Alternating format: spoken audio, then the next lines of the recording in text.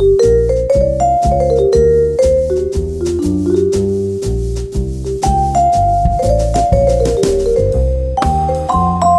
right, hello and welcome to the Clipping Chains podcast from clippingchains.com, where we are funding the adventurous life.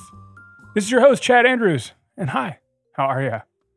Hey, this week's a Q&A. This is Q&A number 12.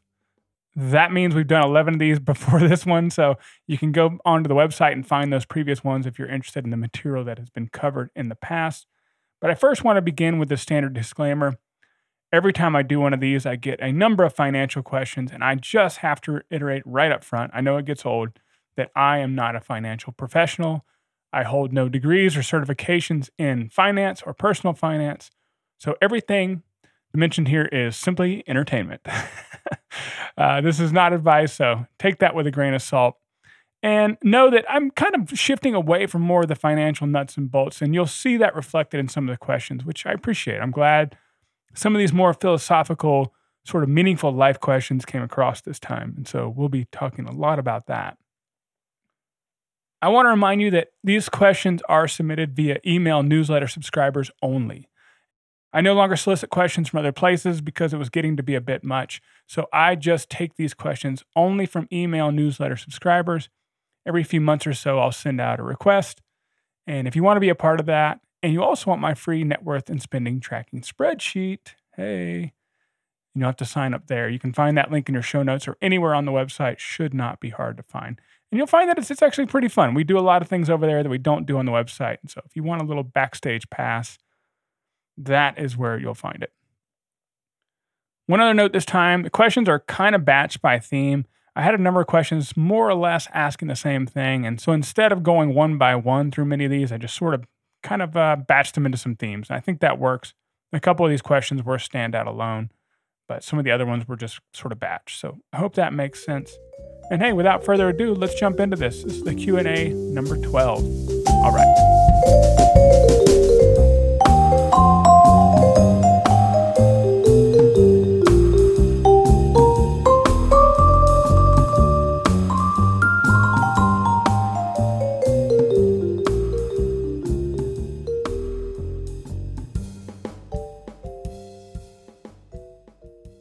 The theme of this first batch of questions is around the current markets and even around our own personal finances, which I'm not going to get way into. All these are pretty complex subjects, and then the latter is a bit more personal, but in the interest of having a blog on the internet, I'll share my thoughts. The first thing that jumps right out is the S&P 500 performance over the last year. I think last year returned over 24%, somewhere in the range of 25%. For 1 year, that's pretty fantastic. If you guys recall, I did a post called The Great Comfort of Longevity in the Stock Market back in April of 2023, where I really analyzed the trends of what we should expect over different time periods in the stock market, from, say, 1 year all the way up to 40-year horizons. And the long and short of it is that the longer you are in the market, the more stable that performance becomes. And in general, the better that performance becomes. So a 25% year is really a fantastic year, but it's not beyond the realm of expectation. It's not a tail event. It's within the bell curve there on the plus side. So that's a great year.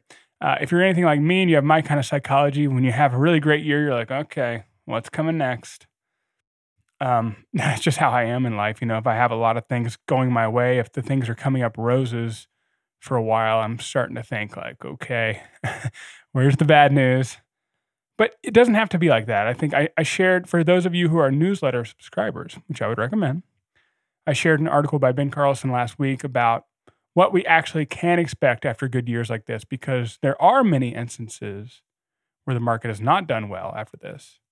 It's that reversion to the mean effect. A lot of behavioral psychologists, Dan Kahneman and others will talk about this reversion to the mean effect, where when we have above average performance, that could be us as an individual performing, or it could be a market. When we have above average performance, it's not atypical to then have below average performance following that, to have that reversion to the mean effect. But it doesn't necessarily have to happen. And there's plenty of instances, and Ben Carlson did a great job of showing that the 2010s in particular, we had a number of double-digit years in the stock market back to back to back. And so, hey, 2024 could continue that trend. But in short, I'm obviously satisfied. I think the stock market has done fantastic considering what the world has been through since early 2020. If you think about the pandemic and all those price shocks and the social disruption, everything that could have really pushed the economy into a depression, frankly. And the action actually governments took to avoid that. And, we could get political real quick. I'm not going to get into that. But, is the economy being propped by federal dollars? Yeah. Did it need to be? Yeah. So, it's going to be interesting where things go from here. And I'm ever the optimist long term. Morgan Housel had this great quote about the importance of being a short-term pessimist, but a long-term optimist. That's really how I feel. And so, how things will go next year, next month, I don't know. But how things will go in the next decades, 20, 30 years, hey, I'm an optimist. I believe in human ingenuity. I believe in the human spirit. And I believe that you guys out there are doing really cool things and are going to make the world a better place. So I appreciate all of you. Where we are financially. So I did a couple of calculations here. So I don't know, man. I get a little nervous talking about my own money. I don't want to come across as a braggart or anything, but I know you guys are curious about this. I do get this question. So when I left my job in February of 2020, my corporate career. And at the time, the last measurement I'd taken, we every month or every other month, we kind of run through all our accounts on a spreadsheet. We put in the balances in a spreadsheet and tally up our total net worth. So we have our assets and our liabilities. That would be our debts. And if you're an email subscriber, by the way, again, another plug, you get our net worth tracking spreadsheet that we use, not with our information on it, of course. We've scrubbed all that. But it is our spending and net worth tracking spreadsheet. It's old school, man. But hey, man, I'm a fan of the old school. So that's all I'll say on that. So if you want to get that spreadsheet, how we tally up all our information, just become an email newsletter subscriber. And if you've already become a subscriber and you're like, hey, what spreadsheet? I lost it. Just email me. I'm a nice guy. I'll send you another one. As soon as I confirm that you're not a liar. Okay. Anyway, so I took a measurement in January of 2020. And then I just looked at our last one, which was December of 2023. And the good news is that our net worth has grown by 1.65x. So our retirement net worth, quote unquote, when I left my corporate career in early 2020, which is a little bit weird because my wife didn't. So we didn't retire, whatever. I don't like that term. You guys know that. So despite two bear markets, there was a bear market in early 2020, a very short-lived one, February, March-ish. I think we came out of it by April or something. Very short-lived, maybe the shortest bear market in history, right there around this early COVID freakout period. And then, of course, the one we're coming out of now, depending on how you define that bear market, that was a pretty standard one that we're coming out of now. So there's been two bear markets, but despite all this, our net worth has grown by 50%, more than 50%, 65%. So my gut reaction is to be like, wow, that's amazing. But I'm not so silly as to think that what's happened in 4 years can be applied to the future, right? I, of course, ever the short-term pessimist, assume lower returns in the next handful of years. I don't really have any great reason for that. I just, in my mind, do. But I'm a long-term optimist. So when I'm thinking 10, 20, 30, 40 years out, I'm still running with that 8%-ish inflation-adjusted return number in my mind, and I feel good about it. Now, here's the downside. Here's what I've got written in red on my notes here. When I looked at our spending, so our spending at the same time in early 2020 versus our spending in 2023, and I keep this kind of rolling 12-month average spending because calendar years or whatever, but I like the rolling 12-month average. And I actually have to give credit to the Frugal Professor over his website, frugalprofessor.com. We've had a couple interviews back and forth between us. Great guy. He has this great monthly financial update where he gives us, as I like to joke, the full frontal. He gives us everything, more than I'm going to give you. But he has a 12-month rolling average, and I like that instead of just looking at a calendar year. So anyway, I'm rambling. But when I look at our 12-month rolling spending, it is also up 1.65x since 4 years ago. So our net worth is up 65%, but so is our spending. So you can be like, ouch, that's not good. Well, I disagree. So one thing you guys need to understand is that I'm not really living this as a test. Like, don't look at me as some sort of fire influencer. God forbid, don't ever call me that. But we only lived off our investments for 2021, just one calendar year and a little bit of some small part of 2022, maybe a small part of 2020. So let's just call it a year and a half. So I don't want you guys to think that I'm actually testing this, because we're not. We make income, especially my wife. My wife was only away from her job for maybe a year and some change, a year and a half. She didn't feel like she had purpose and meaning in her life without work. It's something we've talked a lot about. And so she decided to go back first as a contractor at 20 hours a week. Then she upped that to 30 hours a week because she wanted, there was, just an indication she could be a little bit more part of the team, to feel like she's not just on the peripheral as some contractor in the background. And now, for all those reasons, she's actually considering going to 40 hours, a full-time gig. She does work from home. It's pretty cush, actually. So I fully support that. And I think if you're out there thinking like, man, I love this financial independence thing, but I don't want to leave my job. Hey, you don't have to. There are no rules. It is life. You get to choose the rules you live by. I think the beauty of financial independence is not the freedom to leave your job. It's the freedom to choose. So we'll leave it at that. So anyway, we lived off our investments for just 1 year. We had a low withdrawal rate. Our net worth exceeded our spending. What you'll hear if you guys are new to this is that the whole 4% rule, whereby you want to be living off 4% or less of your portfolio each year.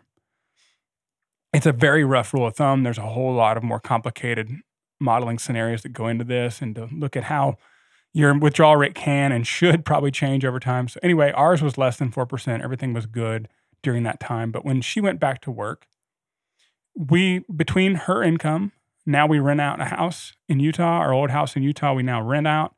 Between her income, rental income, and our dividends, that's paying our living expenses. So we are selling very little to no shares.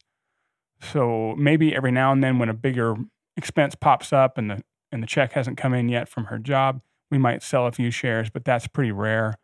We are more or less staying even. She's actually even contributing to her 401k, at least enough to get the employer match. So we're actually back a little bit in saving mode. And so, hey, that's life, right? This is a slight aside, but something I thought was worth pointing out around dividends. I've actually heard in casual conversation, I've even read it in blogs, that folks want to build a portfolio that's really preferential towards dividend growth, seemingly with the implicit assumption that if my account is generating a lot of dividends and I can have those come to my checking account, then I have a lower withdrawal risk. I don't risk running out of money because I'm not actually selling many, if any, shares. Well, I want to clarify that when you sell dividends, you are effectively withdrawing from your account. It's actually something my wife pointed out to me the other day, and I hadn't really thought through, and she's absolutely right, because when we look at the assumptions on compound growth and wealth accumulation through stock market investing, exponential growth, and all this stuff, that actually assumes that dividends are being reinvested.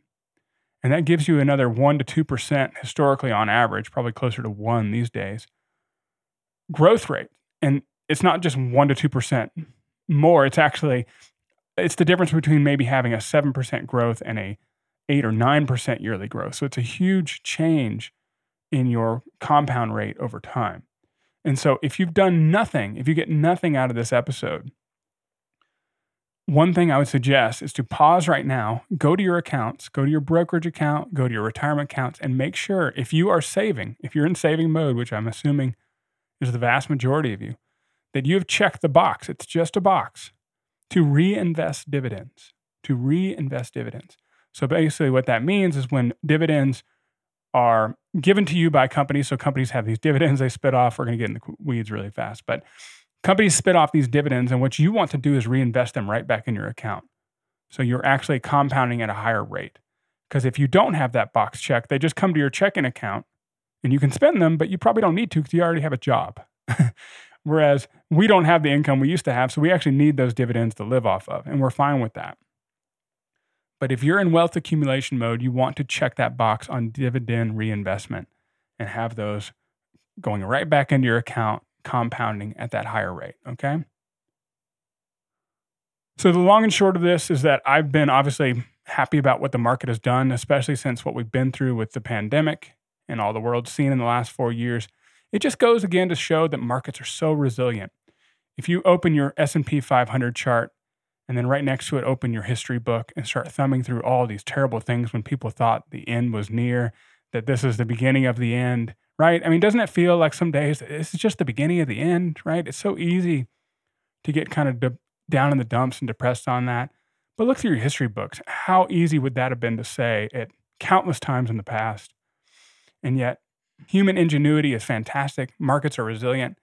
Call me naive, but I think we've got plenty more time of good years ahead. So I'm in it for the long haul. Hope you are too. And I feel good about money. I feel good about our personal finances. And I hope you guys do too, right? And if you have any other questions about how to maybe get ahead of ways you don't feel like this is relatable to you, hey, I'm here. Send me an email on the contact page. I'll help in any way I can. But again, I have to reiterate, I'm not a financial professional, but yeah, so maybe I'll see you there. All right. Thanks for those questions, guys.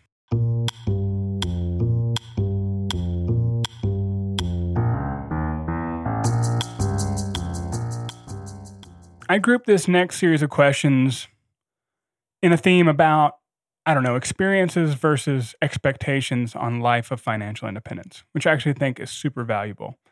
And this could be its own episode. It probably should be its own episode. And I'd even say the whole blog has really become this in recent years. I'm not a financial nuts and bolts guy. I think if you're here just because you're interested on making the most money and saving the most money and finding all the right bond and stock funds, I'm not your guy.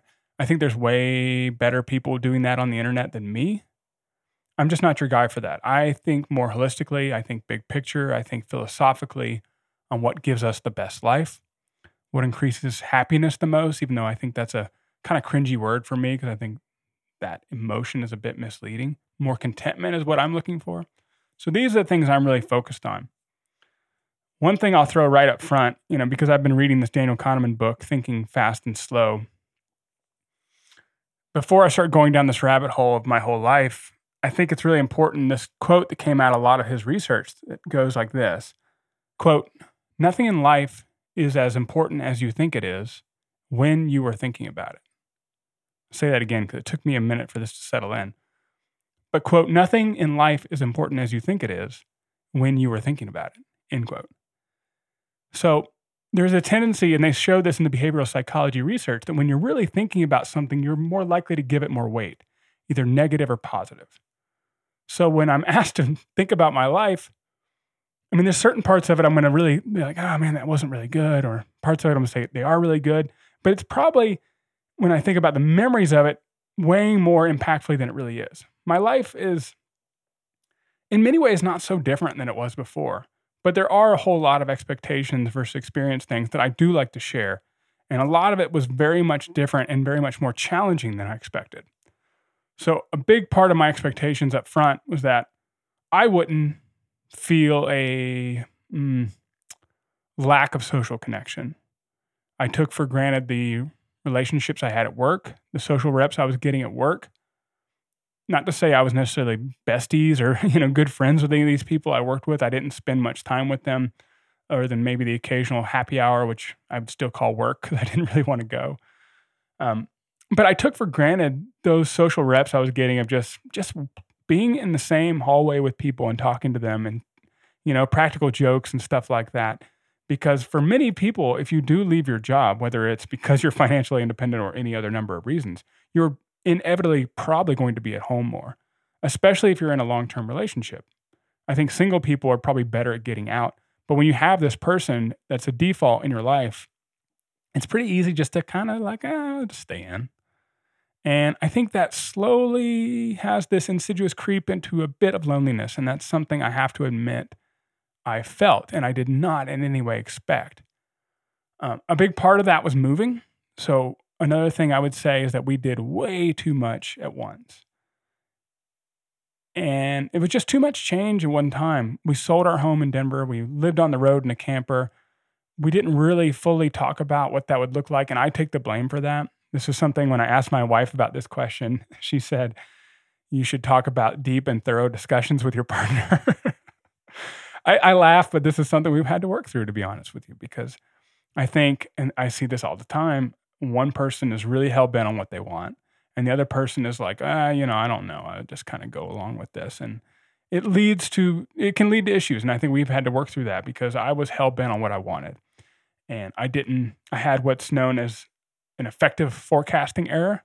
I think this is a very common bias we all carry, is that we see something in the future that we think is going to finally make us happy, that we think is finally going to be the solution to all that bothers us about our current life. Like, I don't like this commute, so when I don't have it, I'll be happier. I don't like this, boss. When I don't have him, I'll be happier. And it isn't necessarily true, because we really underappreciate what life will be like without those things.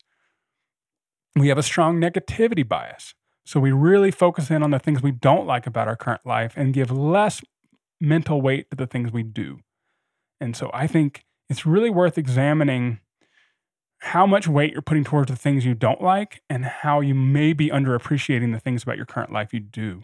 And I'm not saying it isn't time for a change. Like, if you work for a company that truly is toxic, and I hesitate to use that word because I think it's way overused, but if it truly is that, and there are those situations, then it is worth considering making a change. But you have to consider first, are you giving too much emotional weight to those negative experiences? So that's been really important to me.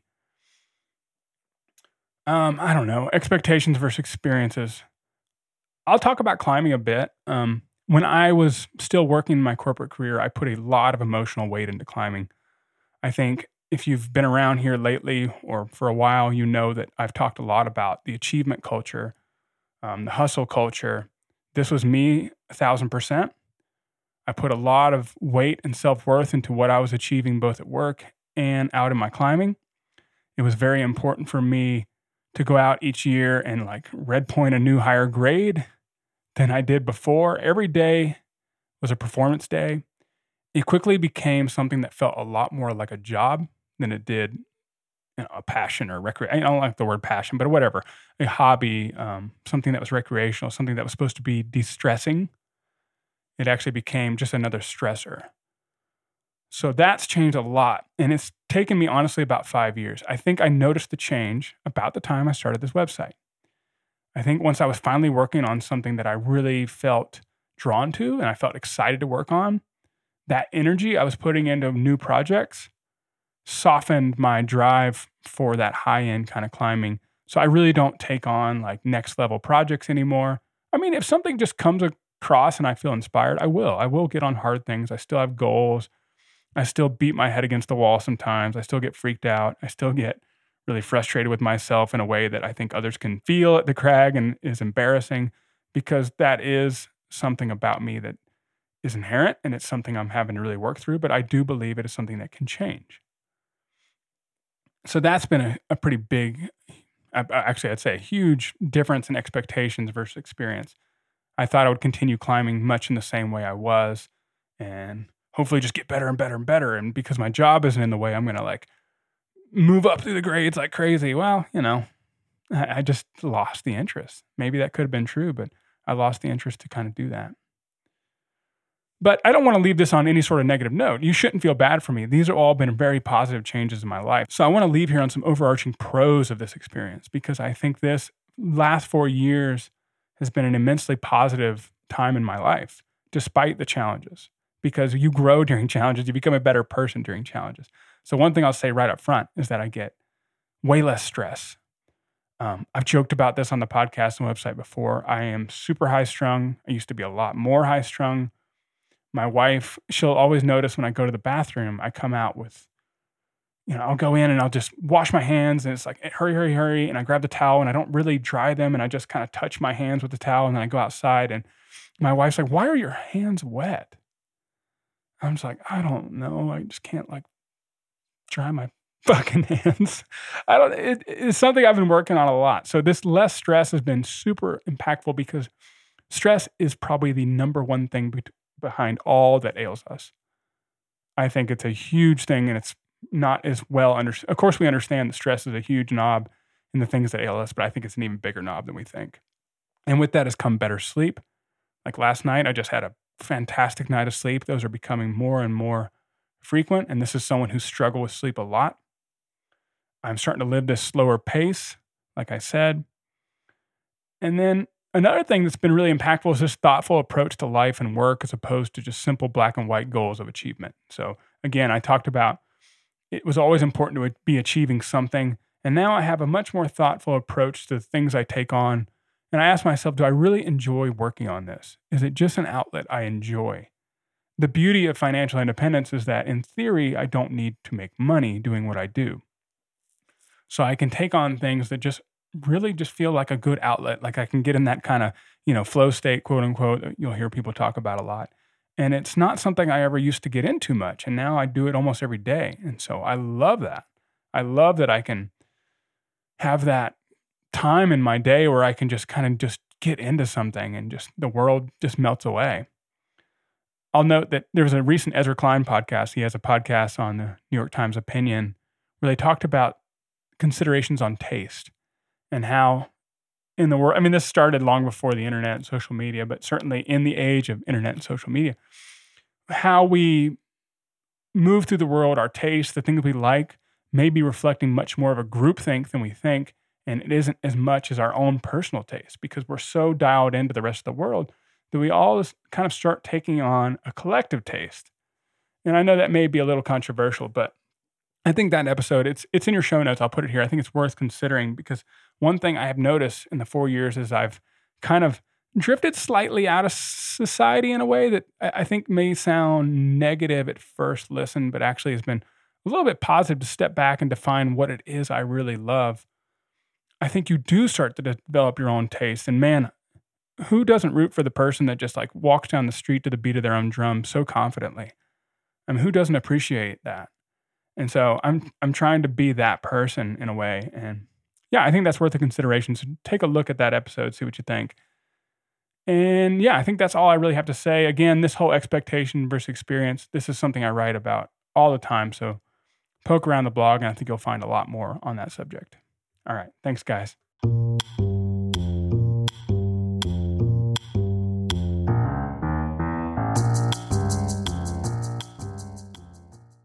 Okay, this next question actually gets into insurance. So a little bit more nuts and bolts here, a little less philosophical maybe. This kind of concept comes up almost every time I do a Q&A. Maybe not every time, but it's pretty frequent. Folks are wanting to know about insurance. So maybe they're looking at going into a gig job, rolling out of their W-2 work into something that is a gig, or maybe just not working at all, taking sabbaticals. And a big fear that people have is that they're going to get hosed without workplace insurance, and they're going to have to pay a lot of money. And so we use the Affordable Care Act healthcare plan. So that's lovingly called Obamacare, for better or for worse. If you like Obama, it's great. If you don't, it's not great.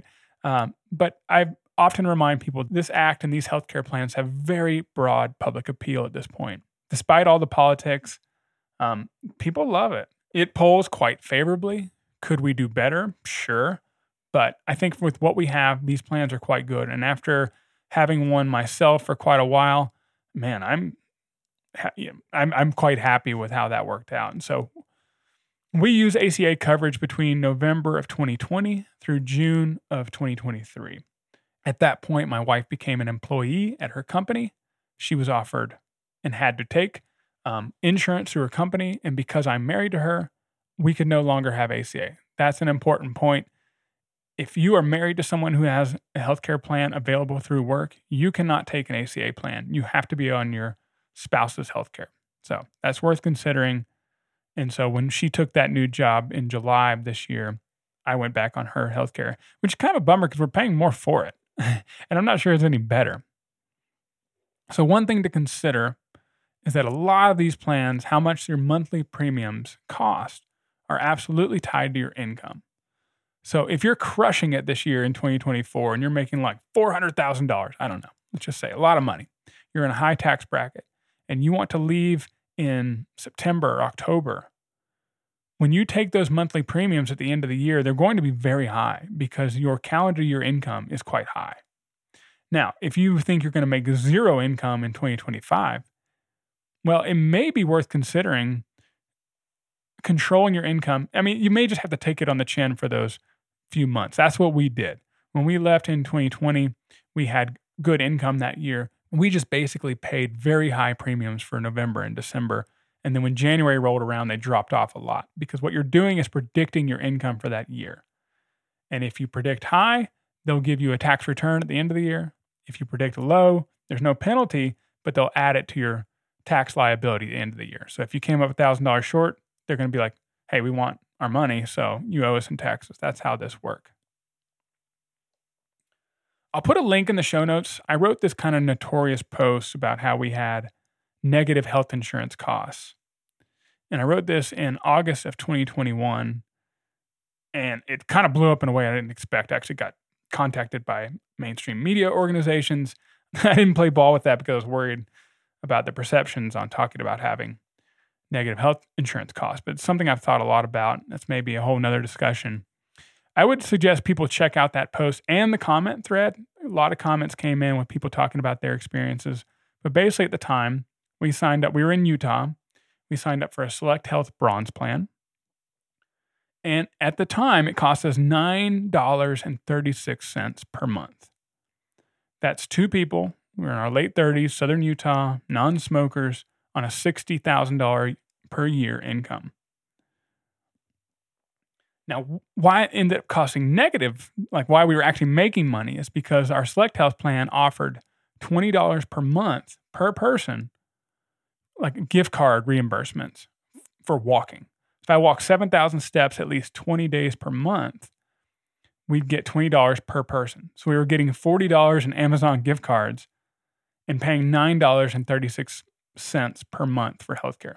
So we were making, a little over $30 a month for our healthcare. It was amazing. Now, why it was so cheap was because of the American Rescue Plan Act that passed in 2021 as part of the whole COVID relief package. There were a couple of these acts that passed in 2020 and 2021.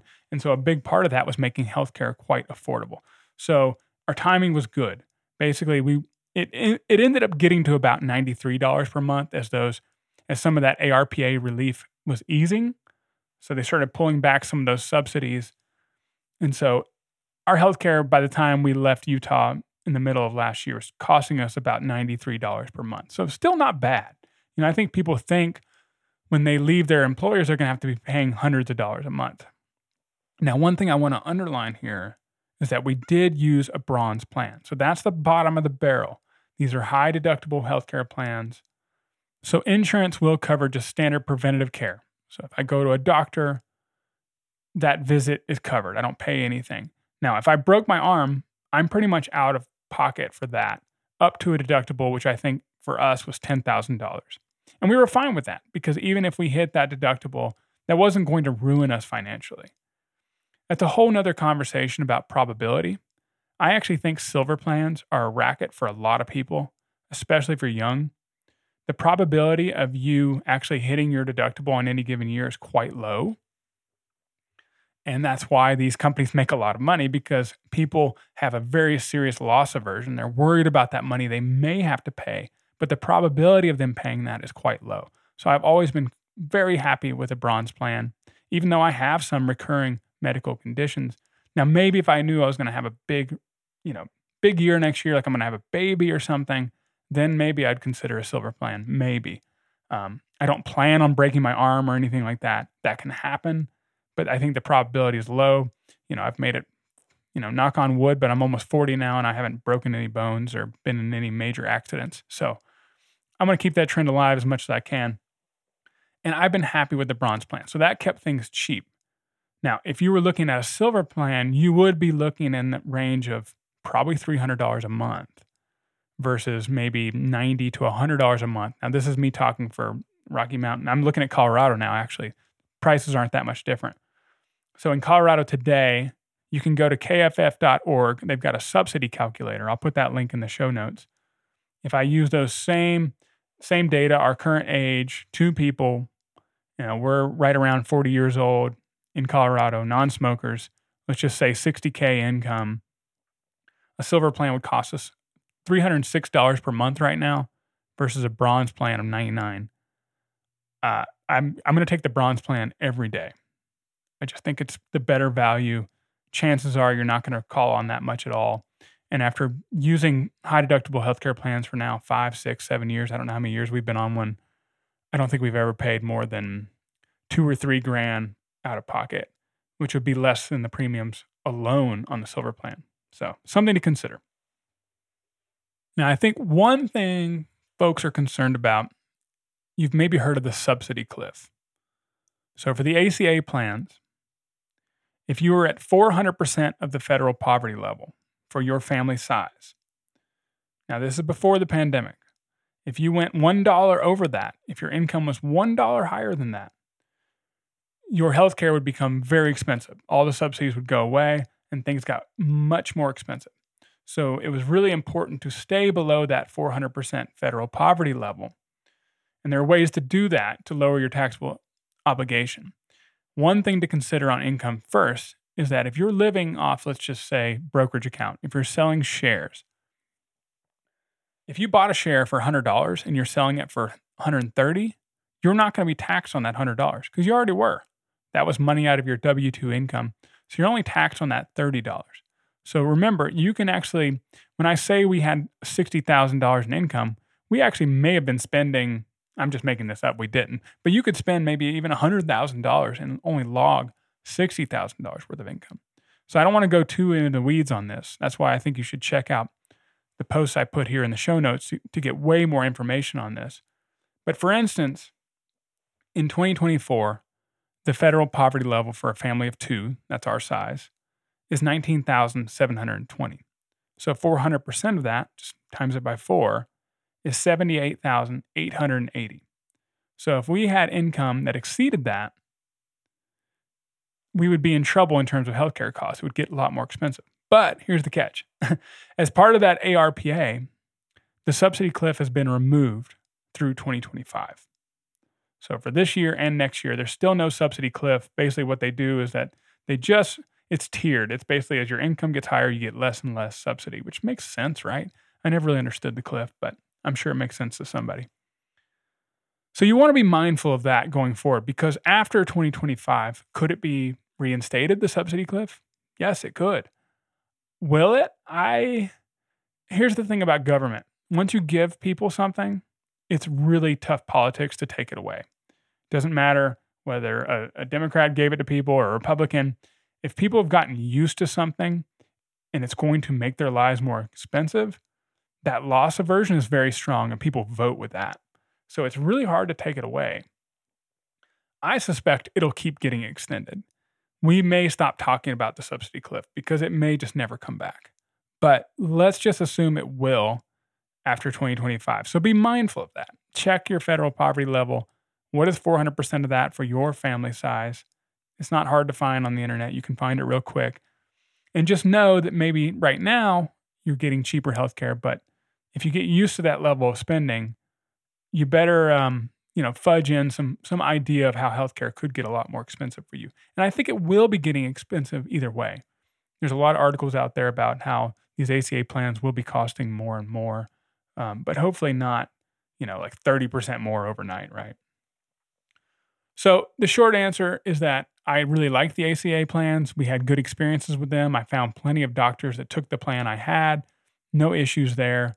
We were paying at first like negative dollars. We were making money on it. And then we were eventually paying about $93 per month, but we were still getting those gift cards for $40 a month.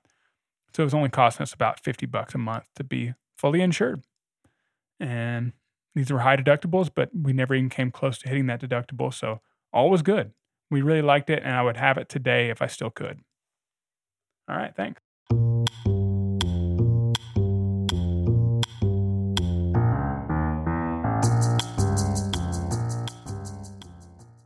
All right, this next question is about real estate and actually our personal experiences with real estate. And so if you've been around for a while, you know that we focus on wealth building through stock and bond investment. So the stock market, bond markets, that's pretty much been it. We owned a house, but we understood that house to be largely a consumption item. That's something I talked to the white coat investor about. You may recall from that conversation where we established firmly, and I've talked about this many times, that the house you own is a consumption item. It can be an investment, but it's generally a poor one, and you would do better to invest in other places, such as a simple index fund. Very easy. There's no refrigerator dying in your index fund. There's no hail on your roof on your index fund, and it generally returns about 10% long term on average. And in a very hot market, when I did the analysis on our own home, and I'll have that link in your show notes, we made about 2% on average. And that was in a hot Denver market, great neighborhood, about as good as it could get. And we didn't return that much. So keep that in mind.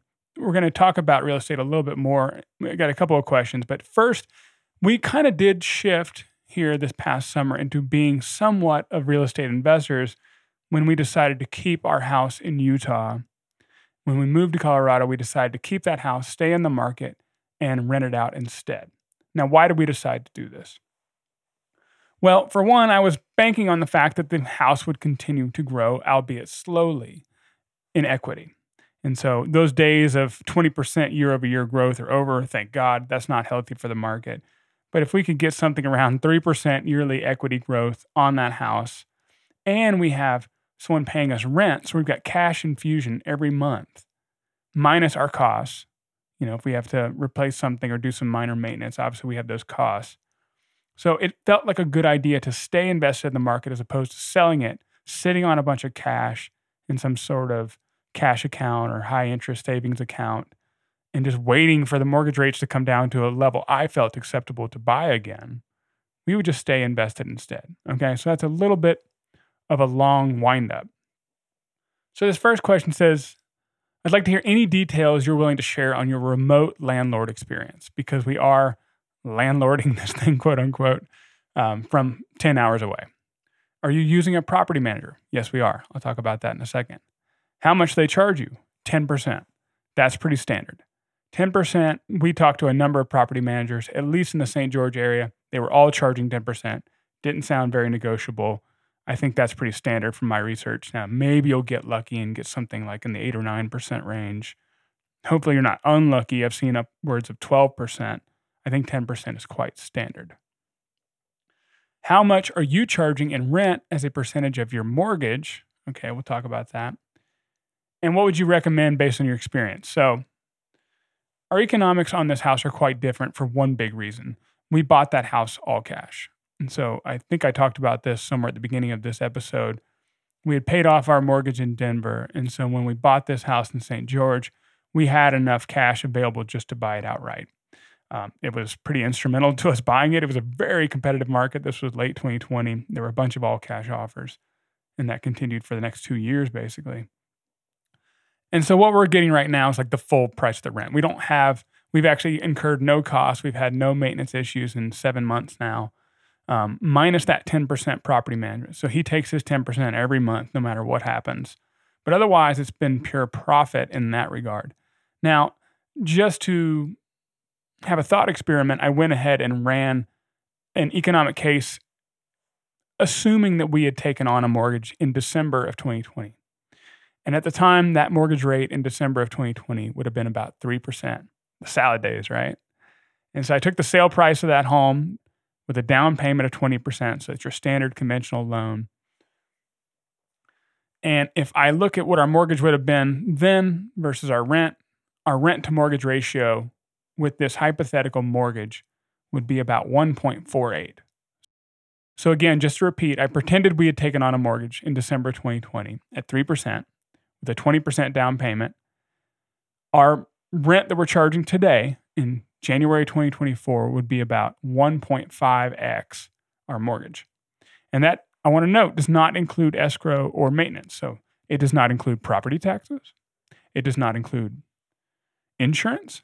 It does not include the maintenance costs, and it does not include property management costs. So these are all very much important. And if all costs are included, if we add in that escrow if we add in that property manager, and if we add a 1% maintenance, that's the rule of thumb that you should consider yearly maintenance to be about 1% of the property value, we'd be losing about $100 a month. It would not be a great proposition. That's the problem right now. So I would not have purchased this property as a rental. It's roughly a median price home in this area, probably below median now because they built a lot of fancy houses around this area now. At the time, it was probably median price. And you're going to typically get more value out of renting a home on the lower end. This is my anecdotal experience talking to other people. I'm not a real estate expert, but folks tend to do better economically as real estate investors by purchasing rather cheap properties. There's probably some exceptions to that. If you think that's wrong, that's fine. Leave a comment. We can talk about it again. I'm not an expert on this, but I don't think this property would have made a good investment. And if we had a mortgage on it, I don't know that I would have kept it as a rental because we'd probably be losing, again, about $100 a month. That's not good. You don't want to be losing money unless you just need to keep the property for some reason. Like if you took a job assignment in Australia, we had neighbors that did this in the past. They were gone for 2 years and they wanted to keep their house because they knew they'd be back. So they rented it. I don't know if the economics were great for them, but it made sense. So that's one consideration.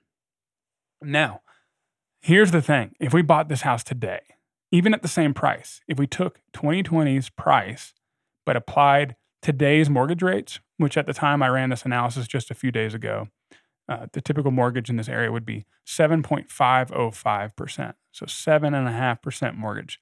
That rent to mortgage ratio would be 0.89. So we would definitely be losing money on this. And that's not including any costs. No escrow, no property management, no taxes, no insurance, nothing, no maintenance. We'd already be losing quite a bit of money monthly. So again, I would not personally, at least at this median price home in this area, I can't speak to every market in the country, so do your own analysis. But I would not be purchasing a single family home in this area to rent out with a mortgage. I just wouldn't. It's just not making sense to me. So we can start a conversation here if you guys are seeing something different and I'm not understanding something. Because again, this is not my forte. But this property would make a pretty terrible rental if I took out a mortgage on it today, especially at the price it actually is at now. It's no longer at 2020 prices, I can tell you that. So it would make for a pretty terrible rental, and it's working for us quite well because we already had it paid off, and it's just a cash infusion, and it's a way for us to stay in the market. Now, one thing my wife pointed out when I was talking about this with her is that she's like, you need to consider, though, that maintenance and property management, these sort of fees you incur as a landlord, are tax deductible. So it's not just pure expense. You can deduct those expenses from your taxes. So that helps with your economics a bit. So I'll just throw that out there. The one other thing I would still say, we've talked about this a lot in many episodes and blog posts, is this idea of house hacking. I still don't like the term hacking. I don't, it's such a millennial thing, and I'm a millennial, elder millennial, but I am a millennial. But house hacking, I think, still works. So this idea that if you rent out a space in the home you already live in, so maybe that's a room, maybe you have an ADU that you haven't put a ton of money into building just to make rent. I don't know if those economics would work, but if it's already there, some space that you have to put minimal investment into to start getting some rental income and basically offset your costs, not necessarily make money, but to lower your cost of living. Because remember, for almost everyone, everywhere, housing is their number one cost. That is still a valid consideration. So if you're out there like, Chad, yeah, I know that buying a house is a consumption item. I know it's not a great investment, but I still want it anyway because my emotions tell me that I will feel happier as a homeowner. Hey, I get that. I'm with you. Again, life is not only lived on a spreadsheet. Consider the house hacking. Consider that approach to renting out a room to your friends, especially if you're young. That can still be valid in this market. But man, I'm not seeing a ton of opportunities to go out and buy single family homes, at least at those medium prices. Now, maybe, if you're scrounging in these lower price home areas, then there's maybe some opportunity there. But I don't know. I have some ethical considerations that I wouldn't be able to move forward with that. That's me. So maybe enough on that question. Thanks for the question. Basically, I think this has been really easy. We've not incurred any maintenance. It's been breezy. We got really good tenants. I think that's super important, is to really vet your tenants. That's a whole nother conversation about the vetting process. And we actually did have a good process in place to make sure these people were good. And yeah, so far it's been great. I mean, I hope in a year I don't come in there and they've destroyed it from the inside. But we just had our property manager just the other day, yesterday actually. He went in and did an inspection, sent us photos. I mean, it looks great. Doesn't look like how I decorate the place, but it looks great. So far we're pretty happy with this decision. But your mileage may vary.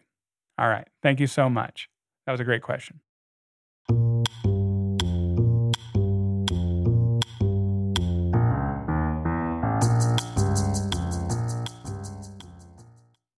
Okay, this next one comes about insurance again, but this is a little bit more in terms of travel insurance and not just the insurance we would have if we're just sitting in our place of residence, hanging out, kicking it around. But we're actually on, in this case, this question came as a sabbatical consideration. Now, this wasn't submitted as part of the Q&A, but I think it's actually something I come across every now and then I thought might be worth throwing in here. So this individual, along with their partner, is considering, I believe, looks like year to year and a half sabbatical during this transitory career phase, which I think is a great idea, actually. I think, and more, the more I think about it, I really like Jeff and Preeti Wright's approach. It's, I believe, episode 62. Yes, episode 62, where they aren't necessarily interested in walking away from their careers. They like the jobs they have. They actually want to continue working full-time for their typical lifespan, maybe take a slightly early retirement, but aren't interested in being done with work in their 30s and 40s, but are interested in taking relatively frequent sabbaticals. I believe as I'm saying this right now, they're on another one. So cheers to those guys. They just took a big one in 2020 for a year, and now just a few years later, they're on another one for a year.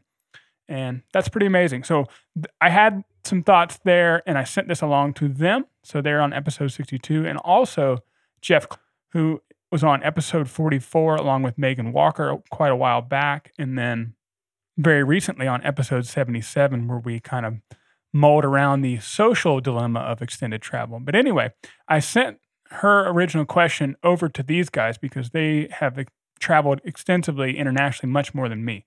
I will say, for full disclosure, when I've traveled internationally, I have done nothing for insurance.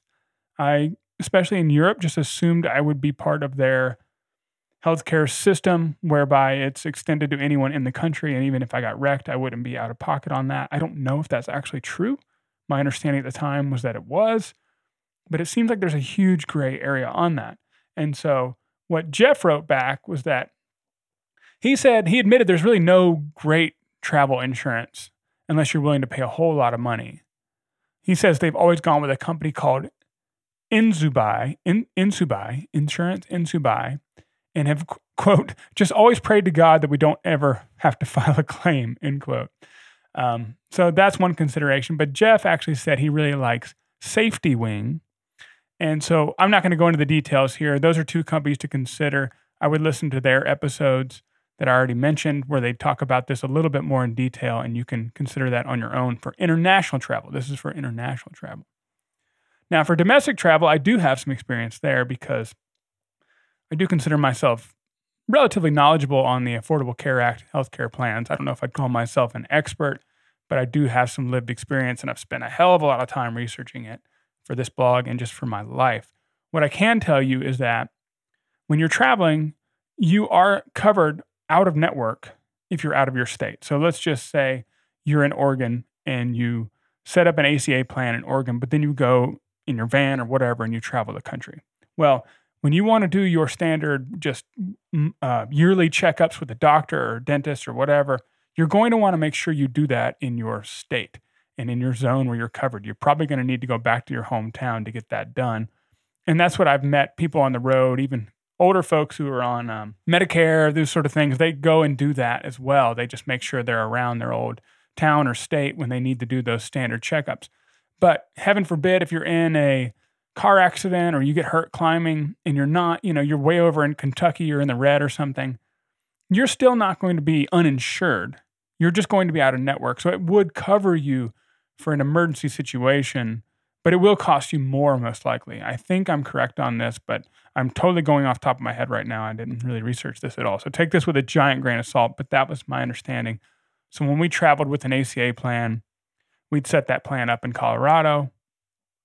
We spent the entire trip not in Colorado. I never had to file a claim, so I did not test this. But my understanding is that you would want to do your standard checkups and things like that in your area where you are registered, and then anything else would be out of network, but you at least wouldn't be hung out to dry completely if something happened to you. That's my understanding. So again, check out those episodes for international insurance. For domestic, you're just going to want to sign up for an ACA plan. Consider doing it over a calendar year for the reasons we already discussed, because when the government looks at your premiums for your insurance, they're going to look at a calendar year. It's not a moving average. So if you take a trip from June to June, but you had a whole lot of income in the early part of one year, and then you're going to have a whole lot of income in the last part of the other year, you're going to pay a lot of premiums. Whereas if you just take a clean year off from January to December, you may log effectively no income or very little income and have much lower insurance. I know that can be tricky for a lot of people, especially if you're like me. A lot of people wait out the bonus season or something before they leave a job, which in my old world was right around the March, April timeframe. So that's a consideration, but just throwing that out there. Okay? Great question. Hope that helps people.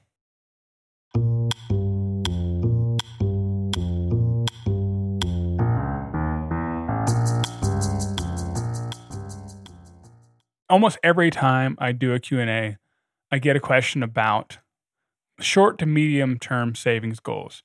Sometimes people have asked me about saving for a camper or a car. Often it's a house, though. A lot of folks are like, well, I want to invest. I want to save for my retirement, but I'm really focused on getting a house. So this fellow is considering a house. He wants to have a down payment on a house sometime in the near future, maybe say in 5 years, and wants to know how to prioritize contributing to traditional or Roth 401k versus Roth IRA versus high yield savings. He sees the value in a 401k contribution, right? We've talked about this. Roth IRAs are also super great. But then he just needs to have some cash for 5 years, because the idea here is, me personally, it's kind of an arbitrary cutoff, but I would say I would not invest any money in the stock market, not a dime, that I will need in less than 5 years. The stock market is far too volatile over that short of a time range. You could put in $100,000 in the stock market today and have $30,000 in 5 years. It could happen. It's happened before. It'll probably happen again. Now, the flip side is you could make a ton of money. So it's a gamble, but let's call it what it is. It looks like a duck, smells like a duck. It's probably a duck. It's a gamble. So I would not be putting any money in the stock market that I need in 5 years or less. Me personally, I'd be thinking maybe 10 years or less. But anyway. So this fellow is 26 years old. He's a professional. He's doing all the right things. He's saving some money. But he's thinking about this house, and he wants to know, how do I prioritize these different investing vehicles versus saving for cash? So right up front, I told him what we've already talked about in the last question, is that I want to make sure we're established that a home is not necessarily this thing we must have. We must not be homeowners. There's a very strong ideal in America, some other places as well, Australia, the UK. Home ownership is very culturally important. But is it the best financial move? For some people, it is. For people who save and invest in no other way other than the home they own, then it's probably worth doing. But a lot of you listening to this are investing in other ways already that are better returns. So first of all, consider that your home is simply a consumption item. And if you want to consume in that way, if you need that stability, maybe you've got young kids and you really want them to stay in a school district or something like that, I understand that. Let's move forward, assuming that we've already decided that home ownership is more of a consumption item than it is an investment. I want to underline that 3 times so we're on the same page. Home ownership is more a consumption item than an investment, all right? Let's first look at the key differences between Roth and traditional in your 401k or IRAs. It doesn't matter. But basically, when you make a traditional contribution to, let's say, a 401k, those contributions are not taxed today, but they will be when you withdraw. So if you were putting in contributions at age 26 and you withdraw on one day at age 66, you will be taxed at your tax rate at age 66. So ideally that would be lower. If the tax code does not change, your tax rate would ideally be lower in retirement than it is during your working years, especially if you're in your peak working years, like say in your 30s or 40s. Folks tend to make very high incomes in those years or higher incomes than they will in retirement.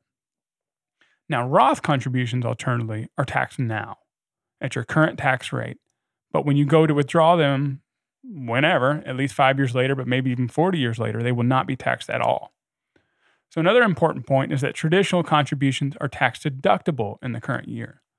So if you make $10,000 of contributions to your 401k, you can lob that off your taxable income.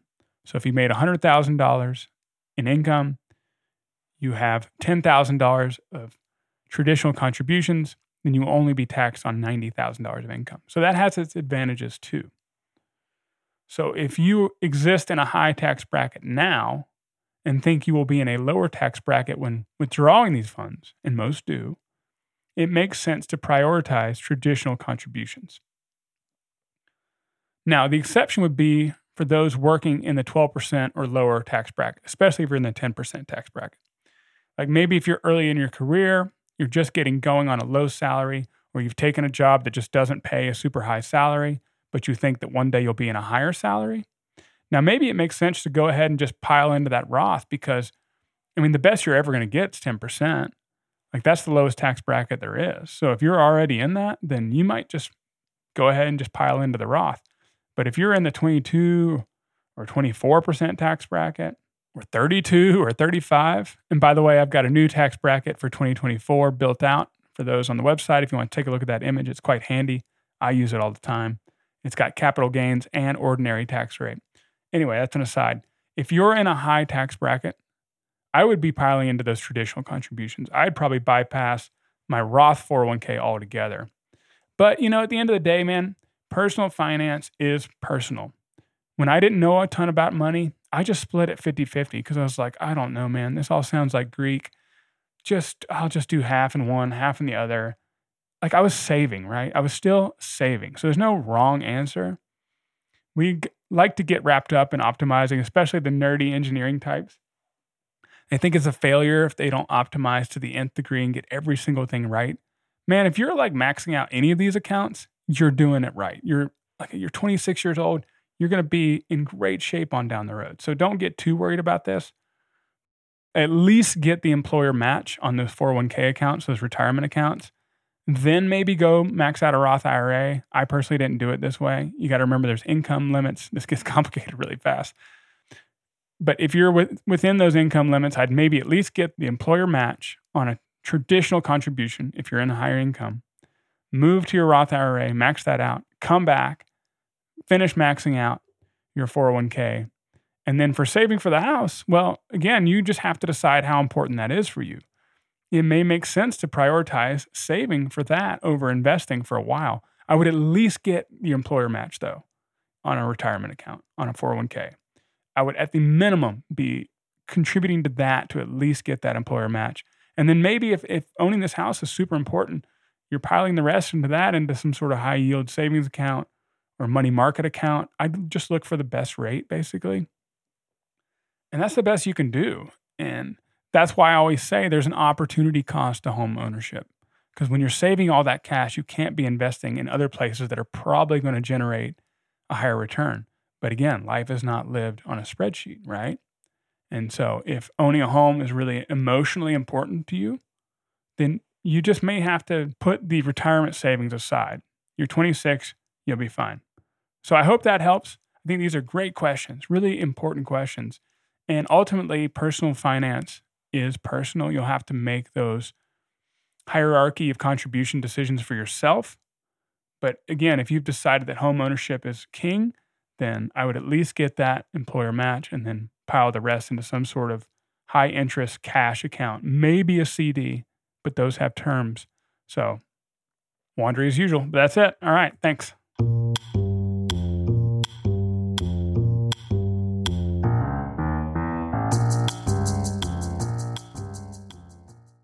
Okay, this last question I wanted to save because I think it really hits at a lot of the bigger picture things I'm always have on my mind. And so I thought this was a really great question, not surprising at all considering who it came from.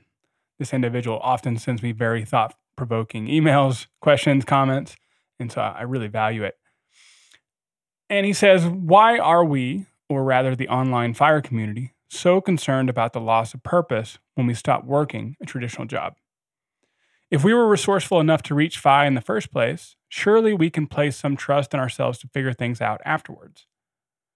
Is maybe the loss of purpose a symptom of overly using work as a source of meaning in the first place? And so my gut reaction to that right off the top is, of course. So I'm not sure when this will go live, but there is a very recent post I just wrote about this subject, was maybe kind of a whiny baby post, to be honest with you, now that I'm thinking about it. Not as excited about it as I was at first, but, and it is how I feel though. It is weird to operate on the outside of society, whether or not you work. It just feels like there's this whole other machine going on that you're not part of, and that everyone has their place, their little cog on that machine. And no matter if they're famous or no one's ever heard of them, they all are doing their part to kind of move society forward. And as crappy as we may think our job is, the fact that you're paid for it means something. It's needed. We could argue this. Maybe some jobs are more necessary than others, but we're all part of this machine that is society. And societies exist and function because individuals act for a greater good beyond themselves. And so even if we don't love our work, we all act as some piece in the machine that makes the world go round. And so I think when we step away from that, at first, we may be suffering from a high degree of burnout. It's very common now. You know, the modern working world is 24/7. We have to be on our emails constantly. I felt this. I felt like I had to be checking emails at all hours of the day. I took shifts that were overnight, even in a corporate office job. So I understand this. And so I think the first initial phase and why people are so drawn to this financial independence is that we can just opt out of that. And so at first is going to be this desire to just like, oh man, I want to catch up on everything I wasn't doing. I want to sleep my face off. Then I want to travel my face off. I want to indulge. But a lot of that is, if we're honest, self-indulgence. And so I think that eventually runs its course. Now that may be, weeks for some people. For other people, it could even last years, where you're just getting something out of your system. You're going out and you're experiencing the world and you're soaking it up like a sponge. But then eventually, I think there's just a strong human desire, because after all, we are one of the most social species on the planet, to be a part of the greater society. And so I think a big part of what behavioral psychologists show makes us happiest is serving others and getting out of a space that serves ourselves and getting more into a space that's helping others. Now, that could be directly, obviously there's many volunteer opportunities where you can be out helping folks directly, or it could just be, I feel like for me, this is it, because I'm hopefully helping some of you, and that gets a lot of value to me. I hear from people all the time, thanking me for this and that. And so that's obviously important to me. And one thing I've noticed is that early retirees that I've seen suffer the most don't have something in their life that is helping anyone beyond themselves. So again, self-care is critical, it's necessary, but after we've been cured of burnout or whatever, there's a natural draw. Again, humans are the most social species. Maybe we're one of the most social species. There's a natural draw to act in a way that benefits others.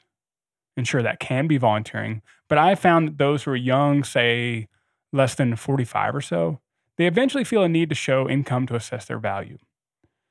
I know that may seem odd, but is this good? I'm not sure, but I feel it. I wrote about how much I love to write, but I also feel a strong desire to make it something resembling at least a half-assed career, whereby someone or some institution attaches a monetary value to work. I think I've definitely found that important to me. My wife felt that. And anecdotally, when I've talked to other people, they've also felt that. They want to be part of something that assigns a value. I don't know if that's good. I just know that that's maybe conditioning, but we feel that, and I feel that. Another thought here are that memories and stories are important. We want to have a narrative of our life that paints us as at least a good person, if not, honestly, a bit of a hero. And we may find that a life centered around leisure falls short of that narrative we want for our lives. if we just are living for ourselves and just living a life of leisure, it's hard to feel like a hero with that narrative, right? And I think that's a pretty common sentiment. So that's something I've thought a lot about. At least that, maybe not a hero, but at least like a good person, again, who's serving others. I think that's important. And again, this individual asks, if we were resourceful enough to reach FI in the first place, surely we can be trusting ourselves to figure things out afterwards. And I think that's true. But I also think a lot of people, especially when they're in this phase of accumulating wealth and being really optimized in our life, again, yeah, resourceful does mean optimized. And so my question is, does that translate as well to contentment or happiness? I've known many, many highly optimized people who do not seem very happy. They obsess over macronutrients. They obsess over sets and reps. They obsess over their climbing pyramid, obsess over their weight. It's very easy to be, or who knows how many books you read this year. It's really easy to be very focused on optimization at the expense of happiness. So yes, I do believe eventually if you are resourceful, you will come to an understanding of what really does bring you contentment, but you might have to dig through it for a while to get on the other side. And this individual has also mentioned to me in the past that he hears all these narratives that there are downsides to this sort of life. There's downsides to full-time climbing. There's downsides to full-time travel, but maybe he needs to go out and feel it anyway and to experience it anyway. And I don't disagree with that. So yeah, I think he's probably right. If you're resourceful enough to get here, you'll probably be resourceful enough to figure it out. It may come at the expense of a lot of self-assessment, and I think that's a good thing. So yes, I agree with everything that's being said here. I just think it's really important that we understand the difference between self-serving activities and, society-serving activities, because I think we've gotten to a point in the world, and this is maybe getting on a soapbox, where there's a whole lot more interest in self-serving than there is in the global service of others. And I think we see the results of that globally, certainly in America, but globally as well. So I'll end that soapbox there. Thanks, guys. This has been a great time. I love doing this. This is so fun. I actually usually not great at being unscripted, so hopefully I'm not too rambly. And again, if you want to participate in these in the future, you need to be an email newsletter subscriber to send in some questions. So I solicit those questions every few months or so. It's been a while this time, but look out for those in the future and we can get your questions answered. All right. Thanks, guys. See you soon. I want to remind you or let you know for the first time that I write a weekly newsletter that has really become popular in recent months.